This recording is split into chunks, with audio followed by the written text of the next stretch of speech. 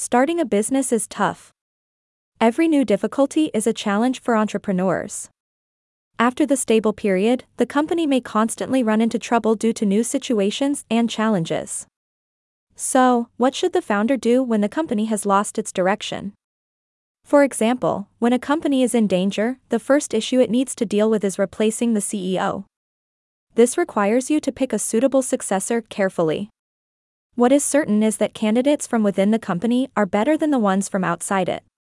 If you want to narrow it down further, then you can divide these candidates into two types. The first type has a clear goal and knows what to do, which we will call the ones. The other type can get the company to do what the ones want, which we will call the twos. The ones have outstanding strategical perspective and are fond of making decisions, but are not good with managerial details. The twos will consistently move towards the fulfillment of that goal, but cannot make decisions. So, the best way to run an organization is to put the ones in charge, and have a team of twos reporting to them. But what if you do it the other way around? Here is an example. Microsoft did this in 2000 when they replaced Bill Gates, a prototypical one, with Steve Ballmer, literally his number two. During his 14-year time in office, due to the lack of crucial decision-making, Microsoft did not transition from software to hardware in time.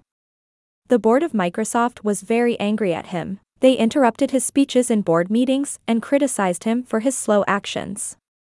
Now, you may want to ask, but how should I evaluate correctly whether someone is suitable for the role of successor? You should evaluate them using 3 criteria. First, you need to see whether the CEO is competent.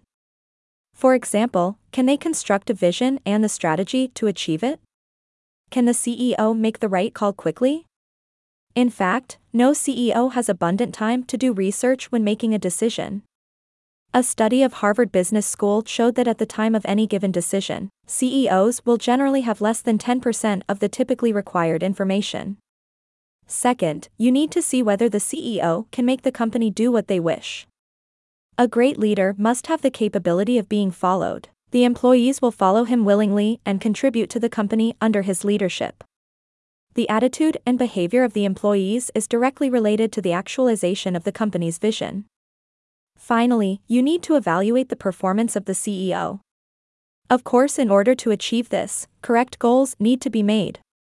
CEOs who excel at board management can succeed by setting objectives artificially low. For example, one predicts that he can make a $2 million sale, but because he fears that he's not going to accomplish it, he sets his goal at $150 million. Sometimes CEOs are too confident and set a goal that is way too high, which leads to them failing to accomplish it. The first task in accurately measuring results is setting objectives correctly. Besides picking and evaluating CEOs correctly, as an entrepreneur, you need to scale back the company when appropriate. This is because as the size of the company grows, many things that were originally easy will become difficult. This means that you need to adjust the size of the company. So, how should we do that specifically? First, you need to practice specialization. In the early stages of a company's development, an engineer is usually responsible for both programming and testing. As the company grows, it becomes increasingly difficult for an employee to play multiple roles. At this point, you need to start specialization. For example, you need to dedicate people and teams to more specific tasks, such as software development and software testing. Second, you need to practice organizational design. An organizational design is like constructing a network, which determines how the company interacts with the external world. If this network is too heavy, it will make the company run slowly. Thus, an efficient organizational design is needed. Third, you need to design the workflow.